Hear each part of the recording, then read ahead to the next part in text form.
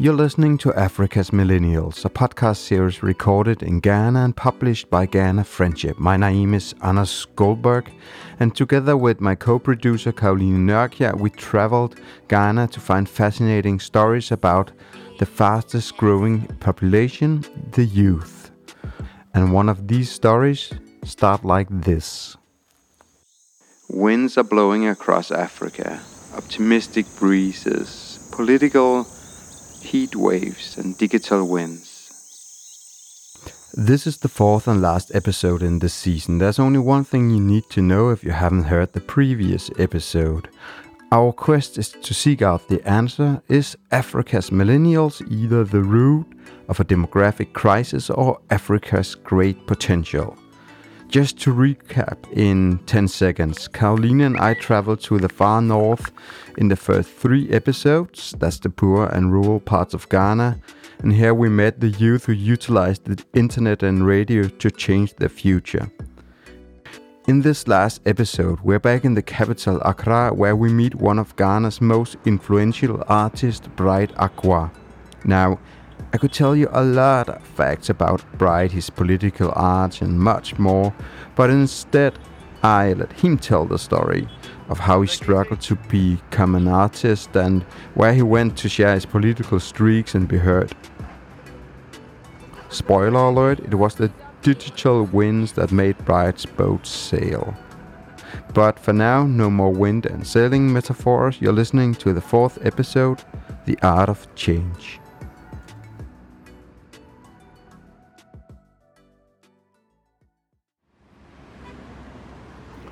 The Uber driver stops. We're somewhere in Accra, pretty far from our hostel. A light breeze and the sound of a distant party greet us. At the end of a dirt road, we glimpse a big smile with short dreadlocks, wearing the classic Brazilian yellow football jersey. Bright Aqua is holding his mobile with one hand while he beckons us over.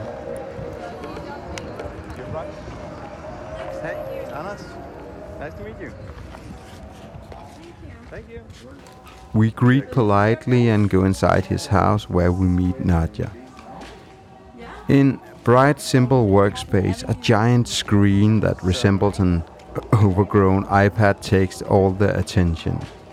The sound of music flows generously through the window, and although we are here to talk about art, music is not the focal point. Even though Ghana is considered a metropolitan for modern music genres such as highlife. We are here to hear Bright's story and how he uses social media and the art to change the political landscape.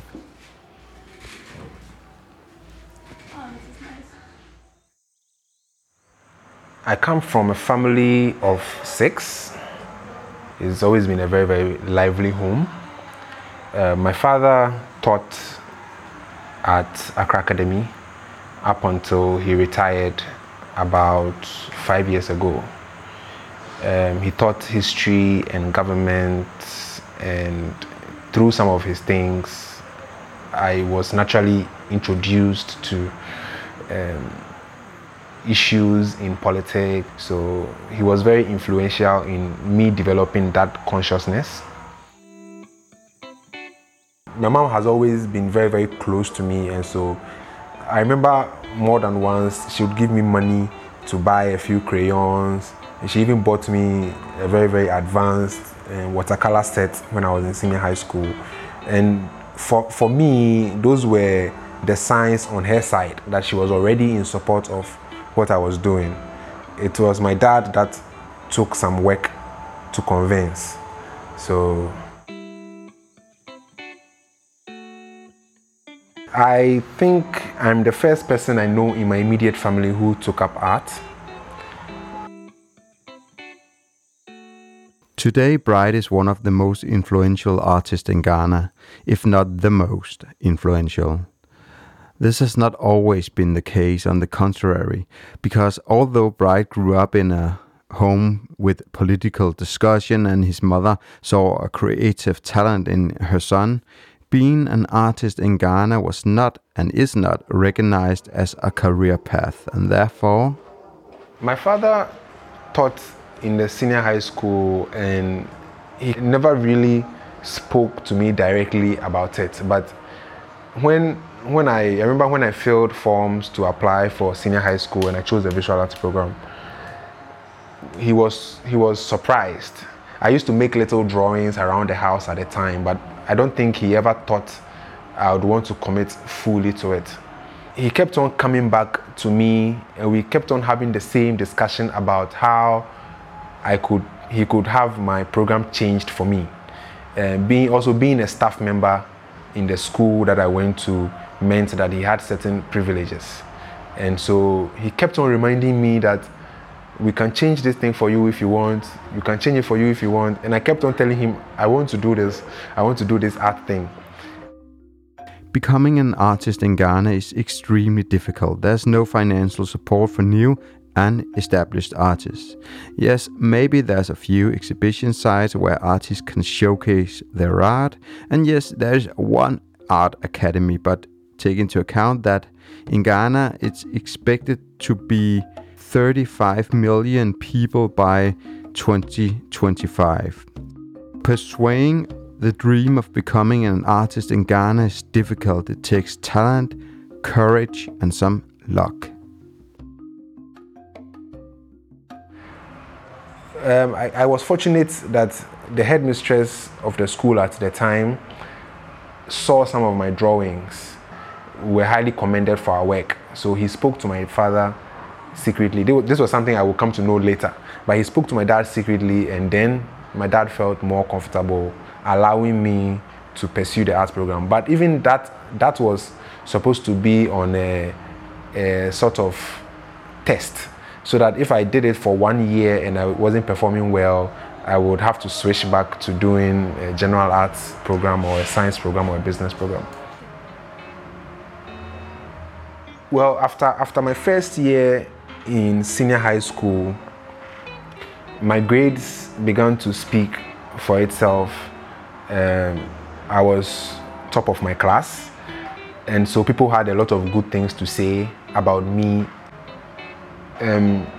With my work gaining some critical attention in both the local and international media, some of my uncles and extended family sometimes calling him on the phone to tell him, hey, we saw your son in an interview maybe on the CNN or on national television. He's doing so well. We want to congratulate him and encourage him to do more. I think there's that sense of fulfillment, because now he felt like...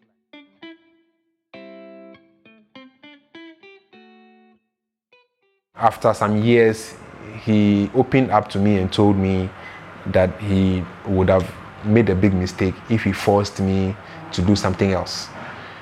Yes, so it was a very, very defining moment for me, and I think that was when I became fully convinced that he was really, really, really in support of what I was doing. And if you know about the general attitude of parents around here, it's a very huge deal for a parent to actually admit their mistakes to their children. So it was a very big thing for me. With the support of the family, the dream came true. Bright entered the art academy, where one political event in particular changed everything for Bright. There was a decision from up top, which meant government subsidy on postgraduate tuition fees had to be scrapped off. So between the time that I applied for admission and the time I actually gained admission, tuition fees shot up from about 700 cedis to over 5,000 cedis. And because of this, a lot of people who actually attended the interview decided to quit with pursuing the program. I couldn't, because my parents wouldn't let me. But at that moment, I just felt like I needed to express my strong opinions about that issue and about a lot of other issues that were going on. How do you do that?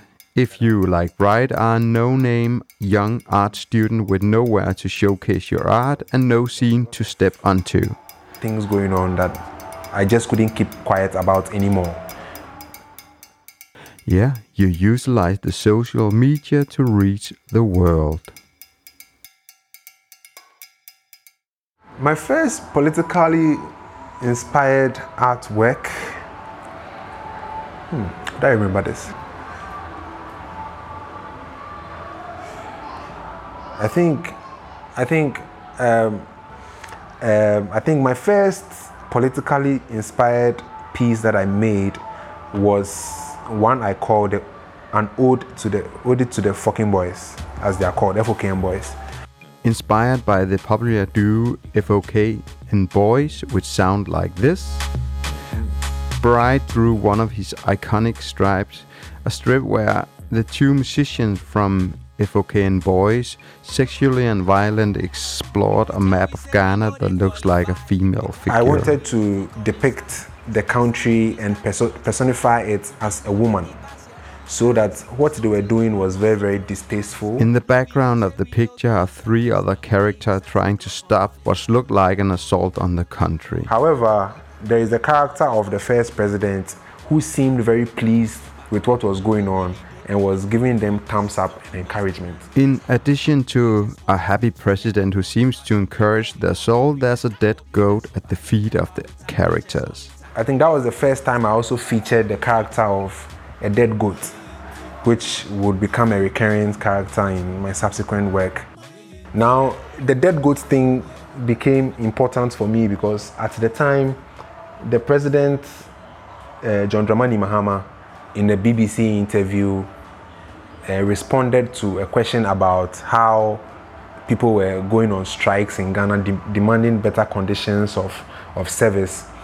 And in his response to that question, he said that it is said that when you kill the goat and you frighten it with a knife, it doesn't fear the knife because it's dead already. So I had the dead goat. He had a dead goat syndrome. So a dead goat had no fear of a knife.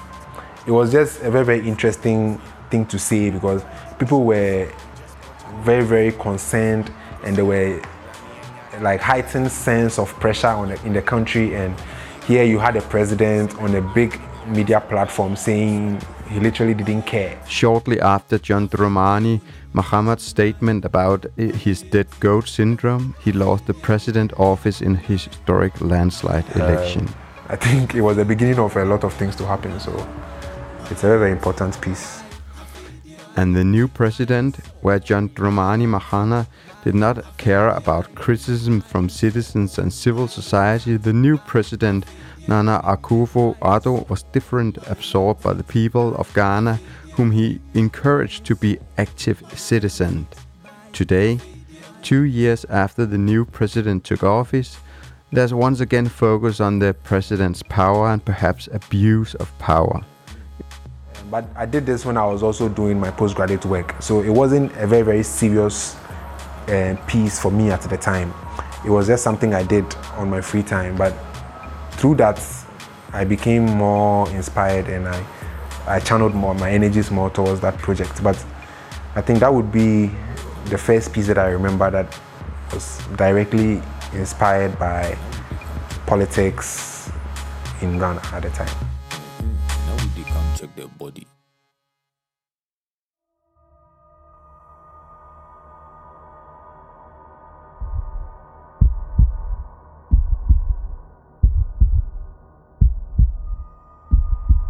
Engaging in politics in Ghana can be very, very dangerous, especially when you share unpopular views about things people talk about.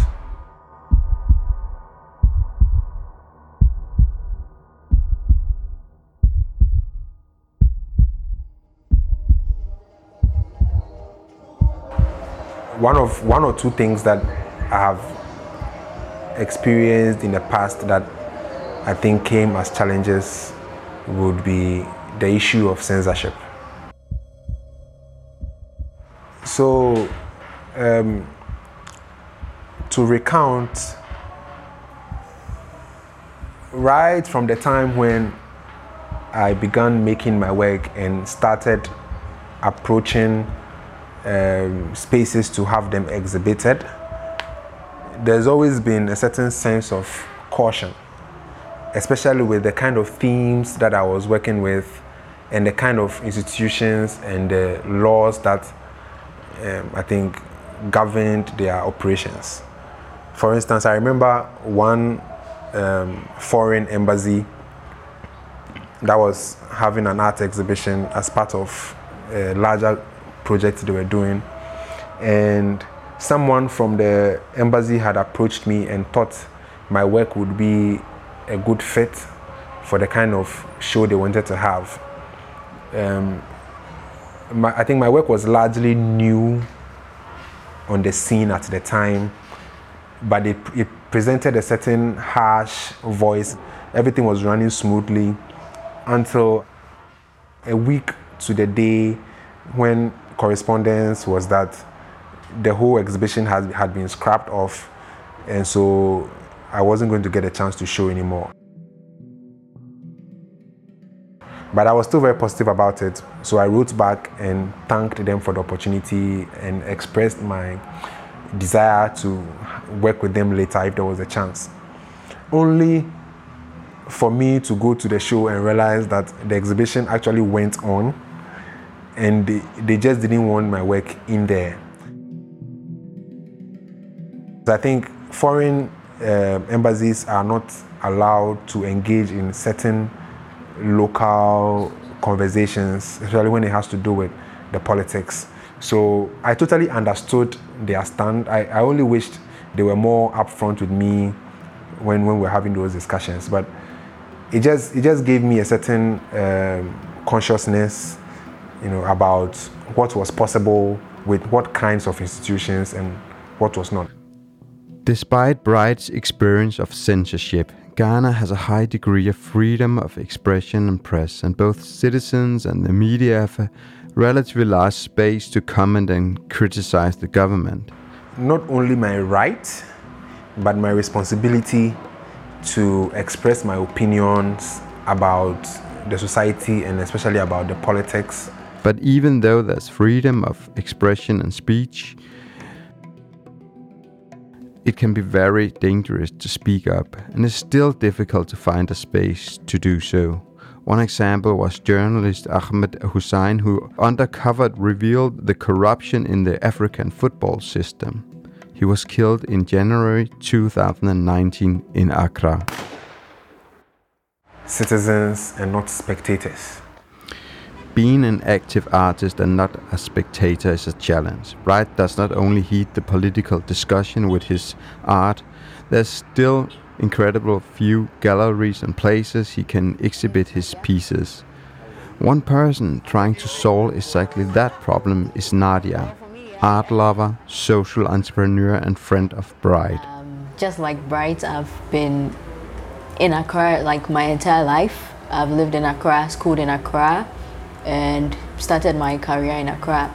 For a long time, people have this narrative about Africa, and for me, I feel that's not the entire story. So I'm like, well, let me start an arts organization to serve as a community for young people to come together, unite artists, share our pains, talk about conversations people are not having, push our works out there, let people know arts is not just a side thing to do, but it can be done on the mainstream, and people will get to know that arts can be used as social good. So, as 23-year-old, Nadia founded STA Africa, an art organization that, in addition to organizing pop-up art exhibition in Accra, also helps local artists push their art on social media.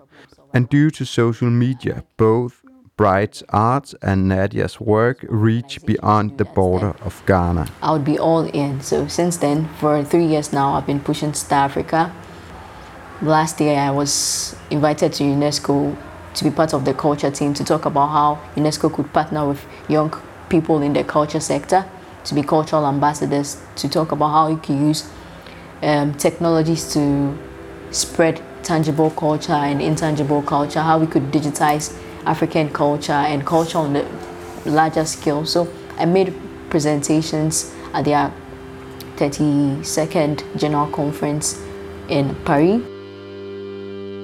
This year I was fortunate to also be at the African Union to join a lot of creative people, artists, journalists to talk about how we are using creativity to change the story and messaging of Africa. So I think artists have a role to play, and young people in Africa also are doing stuff, amazing stuff out there, and if given the opportunity, they can do much more. So for me, I just want to be someone using arts as a tool to provide cultural change.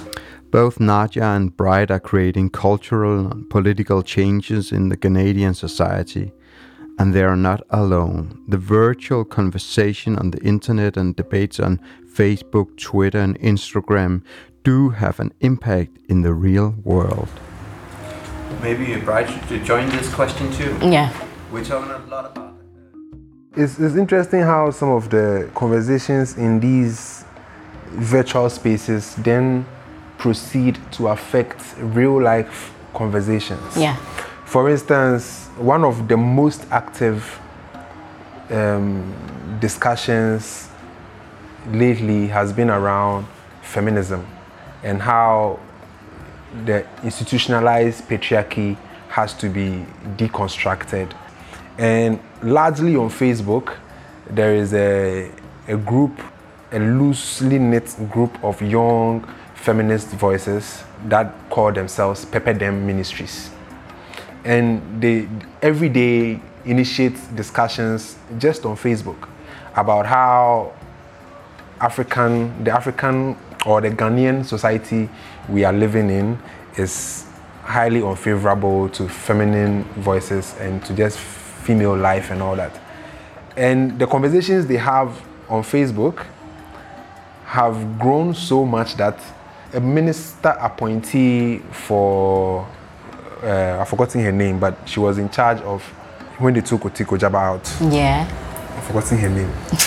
But you just... But like the gender ministry, at her vetting at the parliament, she was asked if she was aware of the work this group was doing and how she intended to factor feminism and just feminist discourse in her position as a gender minister. And I think that alone was a very huge achievement about how something that was started on social media. And it's one example of how positive discussions in just virtual spaces can become considerations in real life policy making machine. Was a big thing.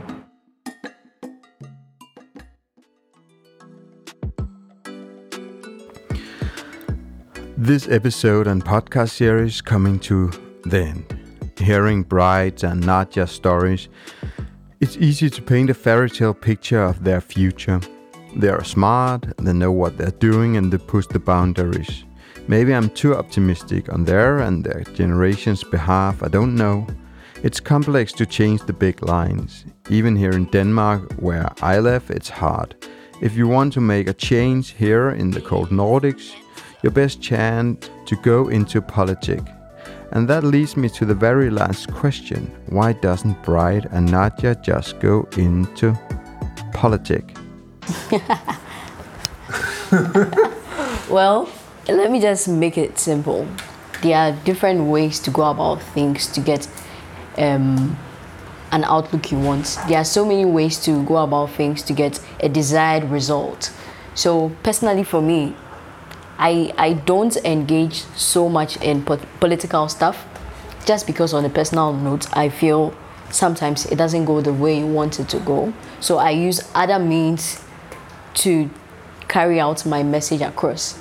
Some people like to go political because, well, they feel that is how they need to go. For me as an artist and as a social entrepreneur, I won't go so political. But if there's a need to be political at a very precise moment, then I would have to use that means to get my desired result. So, but personally, going political is not a way for me. But if there's something I need to speak about on a political issue and I have to take a stance, I definitely will.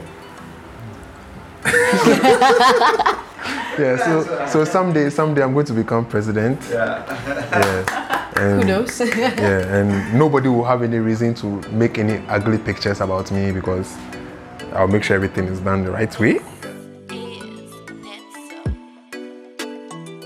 This podcast is published by Ghana Friendship. The stories are told and produced by Anders Goldberg and Caroline Nørkjær. If you like our stories from Ghana, we can only encourage you to go there yourself. There are many more stories than the one we have told.